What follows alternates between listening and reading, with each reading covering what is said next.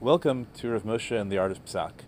This is the sixth episode in our ironically titled series, Things Which Cannot Be Said at All, chronologically tracing the phrase or variants of the phrase Lo Nitan Le'amer Klal in Igros Moshe. My initial hypothesis for this series was that to use a phrase like that can't be said at all, Rav Moshe must have very strong feelings about it, either about its intellectual implausibility or about the terrible consequences of saying something like that. And so we would learn a lot about what was important to Rav Moshe by his use of the phrase. This thesis did not seem to survive encounter with the facts initially, because the first several episodes we discussed exchanges between Rav Moshe and his uncle Rav Kontrovitz, in which they each used the phrase about each other and about things that didn't seem to matter at all. So even though in the third episode we saw it in a case where it did matter, perhaps, right, the question about whether it can ever be forbidden to save yourself at the expense of somebody else's property, it seemed to me more likely that Rav Moshe had simply picked up the phrase from Rav Kontrovitz, and that they used it in each other in a sort of lighthearted extremism, I guess we would call it, that is common when close friends in Torah argue. And the hope was, though, that, and also I pointed out that Rav Moshe said it about things that were held by other great figures, so it's hard to imagine he really meant you can't say that. But what I wanted to hypothesize was that this was a phrase Rav Moshe picked up in his conversation with Rabbi Kontrovitz, but that he wouldn't use it the same way with other people. When he was conversing with other people, the term would take on added significance. And that, so far, seems to have been borne out. Right, the first episode we dealt with somebody other than Rabbi Kontrovitz was with a rabbi in Europe who wanted to change the chazaka that women are presumptively believed when they claim that their husbands have died, and other people, right, even on hearsay. And Rav Moshe, right, the rabbi wanted to say maybe that's not true anymore, maybe in our day, and Rav Moshe said you can't say that at all. It wasn't clear to us whether the grounds of Rav Moshe's rejection were the too cavalier dismissal of a Talmudic presumption, or that the consequences would be an enormous increase in the number of agunot. But certainly that was an issue of importance and not used casually. And that was also a case in which we did not find anybody else saying the thing, or any other great figures other than his correspondent making the claims that Rav Moshe was rejecting. Then in our last episode we discussed Rabbi Yaakov Meskin's conversation with Rav Moshe. And here it wasn't there were no immediate implications lamasa. Rabbi Meskin had suggested that the prohibition against leaving sacrificial meats beyond either the next day or the either Laila V'Yom or Laila V'Tu and Shnei Yamim. Rabbi Meskin suggested that perhaps, right, since the Sefer Chinuch mentions that a rationale for this is that you don't want sacrificial meat to become disgusting because it spoils. So maybe in an age of refrigeration, that mitzvah would no longer apply in the same way. So there are no implications in a non-temple era. Rav Moshe still says to Rabbi Meskin this can't be said at all. And his ground is a very general, abstract ground. It's an objection to the use of Talmei HaMitzvot to change halacha. But I was very careful to, and those of you who've listened may have realized how I was trying to be very carefully formulate the issue, because Rav Moshe doesn't say you can't use Talmei HaMitzvot, and that Talmei HaMitzvot can't affect halacha. He says you can't use Talmei HaMitzvot that don't have clear Talmudic evidence to affect halacha. And I use that formulation because I knew that Rav Moshe elsewhere uses Talmei HaMitzvot, and I wanted to bring one specific example to your attention, and maybe someday we'll be zocher to do a fuller study of the notion of Talmei HaMitzvot in Rav Moshe. In Yoreh De'ah Aleph Reish Lamed Anaf Vav, Rav Moshe is in a correspondence with Rav Yitzchak Isaac Libes, Shut Beit Av, one of the prominent poskim in the United States in the early to mid 20th century. Rabbi Libes adopted a position that would allow Kohanim to go to medical school. We don't have to deal with this in detail right now. And the way he did that was by adopting a position that would essentially allow all Kohanim to become Tamei Meit, voluntarily, in a way that doesn't violate the Yisur. And then you adopt the position that once you're already Tamei, there's no prohibition against becoming Tamei again. So the consequence of that position is that, for practical purposes, the prohibition against Kohanim becoming Tamei Meit disappears. And Rav Moshe objects strongly to Rabbi Liebes's position. He rejects it utterly, although not with the words, I believe, Lo nitan le'amer klal, because he says, you know what, that kind of argument you can make. Rabbi Liebes brings a proof from Rabbi Akiva saying, we have no responsibility to make sure the institution of Zavim exists after his position on Zavim is attacked, because it would eliminate the whole Isur and Ben Sur Mora. Because Moshe says, look, you know what, those things, the Torah doesn't care whether they happen or not. But here, as Moshe says, when it comes to Kohanim not becoming Tamei Meis, the Torah, because of the Kedusha of Kohanim, the Torah is very insistent that Kohanim not become Tamei Meis.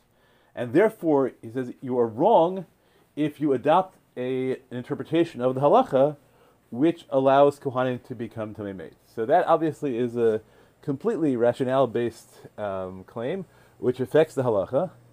And Rav Moshe doesn't provide us with the Talmudic evidence for his position, so we don't have clear criteria as to what he thinks is sufficient evidence to use Tamei Mitzvot in halacha.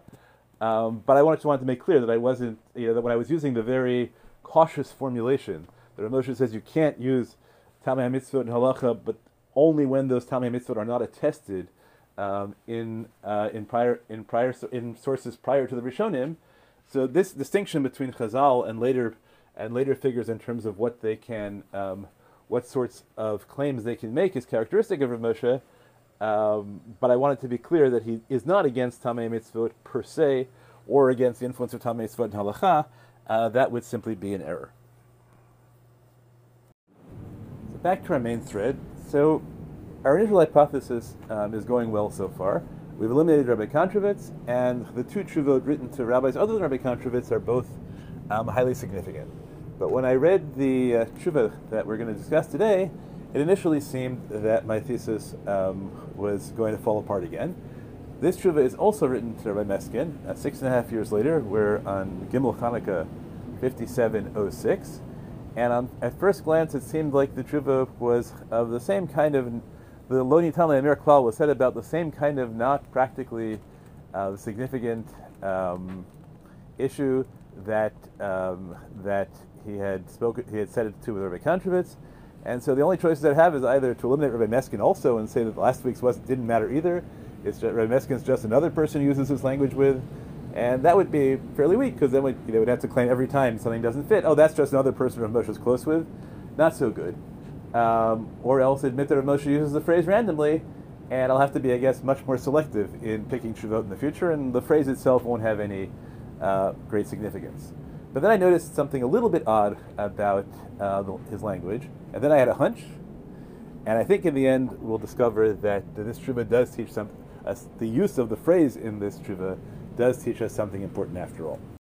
So we're in Igros Moshe Orach Chaim Chelik Aleph Siman Chet. This is Gimel Chanukah Tafshin Vav.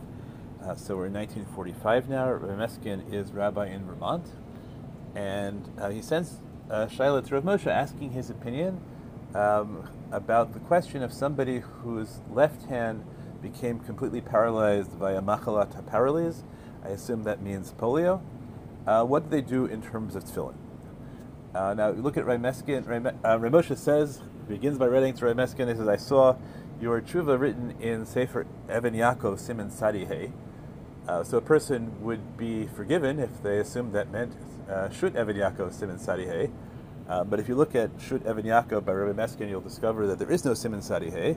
But that's okay because it's not published till 5719, whereas Even Yaakov on Masechet Chagiga, which was published in 5704, does have a Siman Sadi Hey, and it's about exactly this. Rabbi Meskin makes the following argument. A hand that is completely paralyzed is equivalent to a hand that is completely dried out. A hand that is completely dried out is non-existent. You can't put tefillin on a non-existent hand. The only question then is whether you put it on your right hand or not. And on there, a Shut Ramah says that an amputee doesn't put on tefillin at all, because you put tefillin on your yad keha, on your weaker hand, and if you only have one hand, you don't have a weaker hand. And therefore, Rabbi Meskin paskins that a person whose left hand has become completely paralyzed through polio does not put on tefillin at all. Rav Moshe says, I think you're completely right that a dried out hand is considered as if it's non-existent. But I think you're, he says, I know that, as you quoted, there's this work by the Amudi Eish, I don't know who that is, who says that for the purposes of tefillin, what matters is not that it's legally non-existent, it would have to be physically non-existent, then legally non-existent but physically there, you still put tefillin on it. Rav Moshe says, I agree with you that the Amudi Eish is completely wrong, but you're wrong that polio is equivalent to being completely dried out. And his reasons for saying that are very interesting. He says, first of all, my definition of dried out is that it doesn't bleed. But a hand that is paralyzed with polio, if you prick it, it does indeed bleed. It bleeds just like a healthy hand, so you can't consider it dried out. Secondly, he says, V'gam ein nikar b'shum yavshut klal, and there's no atrophy, he says, in the hand. Rakshu machal kazush inu margish b'hayad v'enu yachol hania. The only thing is you can't move the hand. Now, over time, of course, muscle tone atrophies and all that, but fundamentally, the hand, he says, it bleeds, right? It's still oxygenated, the hand is still alive.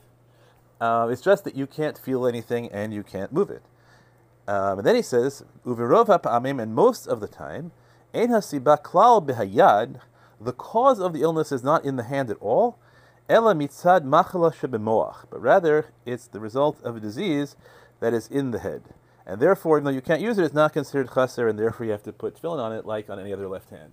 So this is a really interesting claim, that polio is not a disease most of the time. Right? Rov pamim, polio is not a disease of the hand, but rather is a disease of the brain.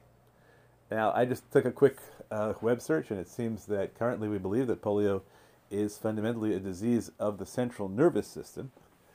But it seems to me that there's no way Rav Moshe came up with this on his own. He must have been told this by a doctor he trusted. The question is, who is the doctor? Rav Moshe Tendler, Zichrono Livracha, is not yet his son-in-law.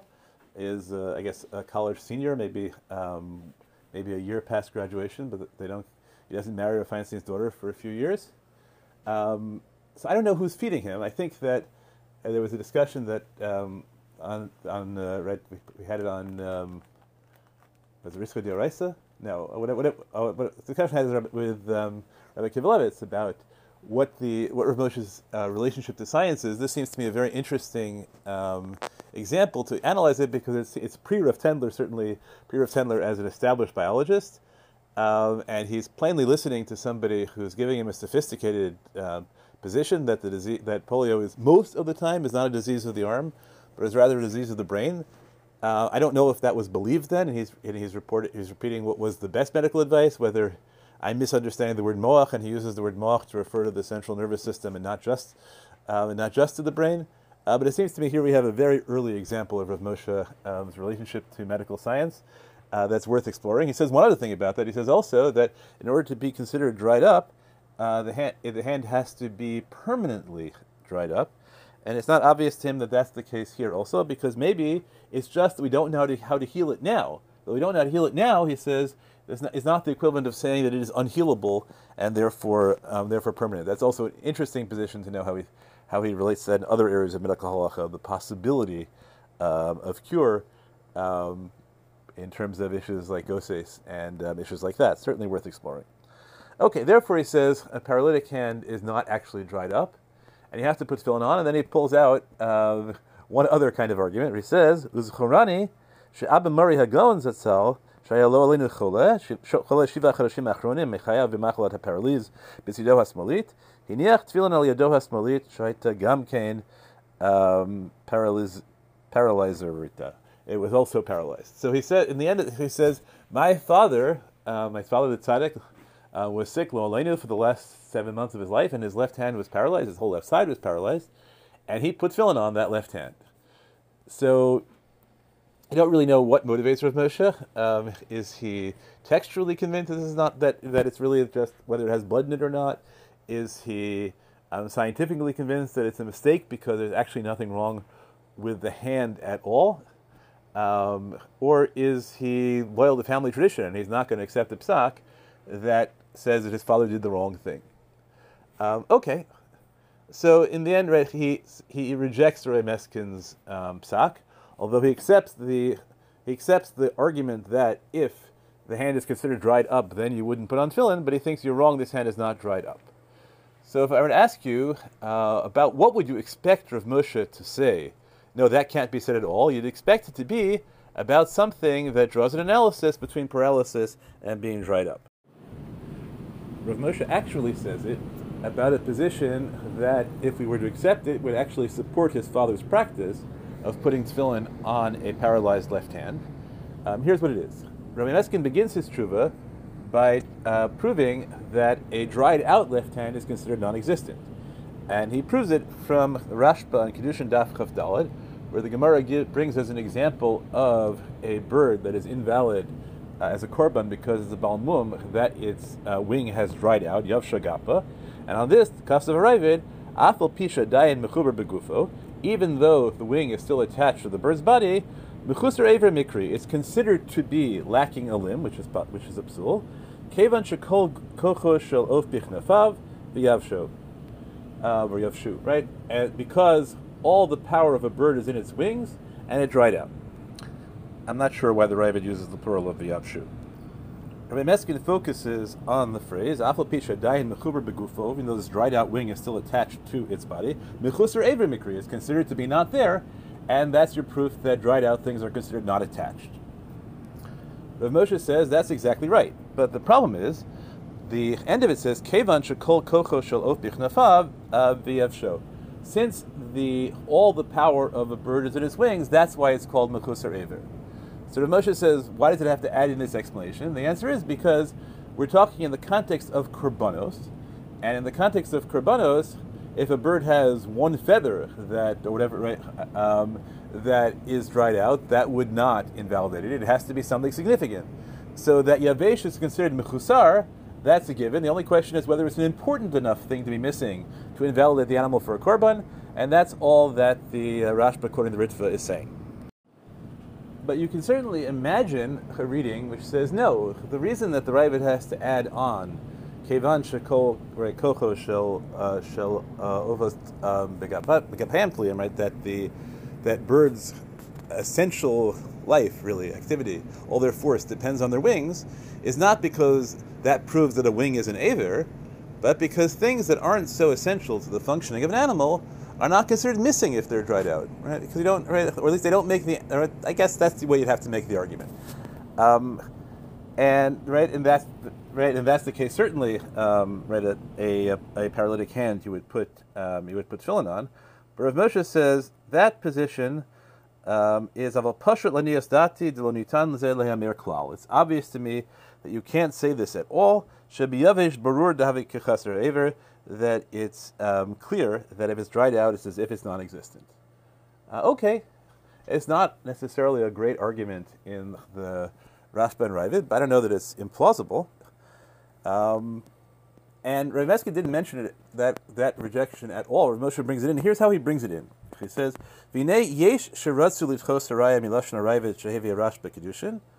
There were some who wished to push aside the proof from the Ravid. Mishum shemashma lahu mimasha kaser sham biyavesh gapa the mechusar evi mikri keven shekol kocho shel of bichnafav yavshu shurak gabe gaf v'lo bishar evarim. That it was the language of the Ravid says no, it's only the wings, and it's not true about other evarim. But this Rav Moshe says pashut l'nias dati. It's obvious, in my humble opinion, that this can't be said at all. So after being for a while, I guess, unhappy that it seemed like Rav Moshe was using this phrase about something that was really other than the intrinsic importance of Torah, not more central than other things. It's not even on the direct line of the tshuva, because he ends up accepting the result this position would lead to. I noticed that it's really odd the way he introduces this. V'nei yesh sheratzu litchos haraya milashon haravid. There are some people who wish to push aside. I hadn't looked at Rav Meskin yet, but I can tell you, and that's right, yesh sheratzu, there are people who want to do that, and Rav Meskin didn't even mention them. And since when does Rav Moshe talk about that there's some people who wish to without telling you who they are? If they don't matter, why is he quoting them at all? So I wondered if there might be something else behind this issue. And what I thought about was maybe this issue is somehow connected to the stunning controversy, which had taken place right just before World War II, in which, and you can read about this in Dr. Mark Shapiro's book, in which Rabbi Yechiel Weinberg responded to the Nazi regime's outlawing of shechita without prior stunning by sending letters around the world while traveling himself around Europe, trying to draw up support for the claim that the animal would be kosher even if it had been stunned before shechita. And even though I don't have any record of Rav Moshe being directly involved in that controversy, that could be my flaw. I wondered if that's really what was upsetting Rav Moshe. And so it turns out I should actually have remembered the tshuva where it came from, because I talked about it in the context of one of my COVID articles. But if you look at the Daf al Daf, it tells you what the tshuva is. The tshuva is in a work called the Eretz Tzvi, not the Eretz Hatzvi, but the Eretz Tzvi, by Rabbi Aryeh Fremer, who is the head of Mishivat Chachmei Lublin in the pre-war era. And in addition to being published in Eretz Tzvi, it's also published in Sridei Eish, where the Sridei Eish collected all the replies, and he's one of the few replies that, at least initially, supported the psak that an animal would be kosher even if it had been stunned previously, on the grounds, among others, that although there might be a risk that stunning causes some of the limbs of the animal to be considered yevashim, in a way, one of the organs of the animal that would trafe the animal if they were missing. He says you don't have to be concerned, because yavesh only means chaser with regard to the wings of a bird or other things that are analogous to it. We could talk about exactly what those organs are. It doesn't matter to me. I think that what really mattered is that Rav Moshe knew that that argument had been used in one of the few tshuvot defending Rabbi Weinberg's position that shechita is kosher even after stunning. And either Rav Moshe had been involved in the original controversy, or he was afraid that the issue would come up again in America. And so even in the even though it's totally irrelevant in context, in the sense that Rav Meskin never even considered the possibility, Rav Moshe felt compelled to bring it up and exclude it because this issue was central. So here, Lo Nitan Lehamer Klal turns out to be a marker of an issue that shows us that there's an issue that is very much on Rav Moshe's mind, and he's very cautious about it. He doesn't even tell you who said it. I'm sure that he knew who said it, but he doesn't even tell you who said it because he so much wants to exclude this from the discourse. So that is a really, I think that turns out that this tshuva is really good evidence that the phrase Lo Nitan Lehamer Klal really does tell you what Rav Moshe really cares about, and being sensitive to it tells us something about the context of this tshuva that we would never have known. I don't know of any other record in which Rav Moshe is engaged in the pre-shechita stunning controversy. He has a tshuva about post-shechita stunning. But it seems from here likely that Rav Moshe was involved at the time, and certainly cared about it, and perhaps that will tell us that when we see this phrase in other tshuvot, we should also be looking for historical context, and that the phrase doesn't necessarily mean that Rav Moshe is engaged in purely intellectual conviction. It might be that Lo Nitan Lehamer Klal sometimes means that this cannot be allowed to be part of the halachic process because its implications are too dangerous. Thank you for listening.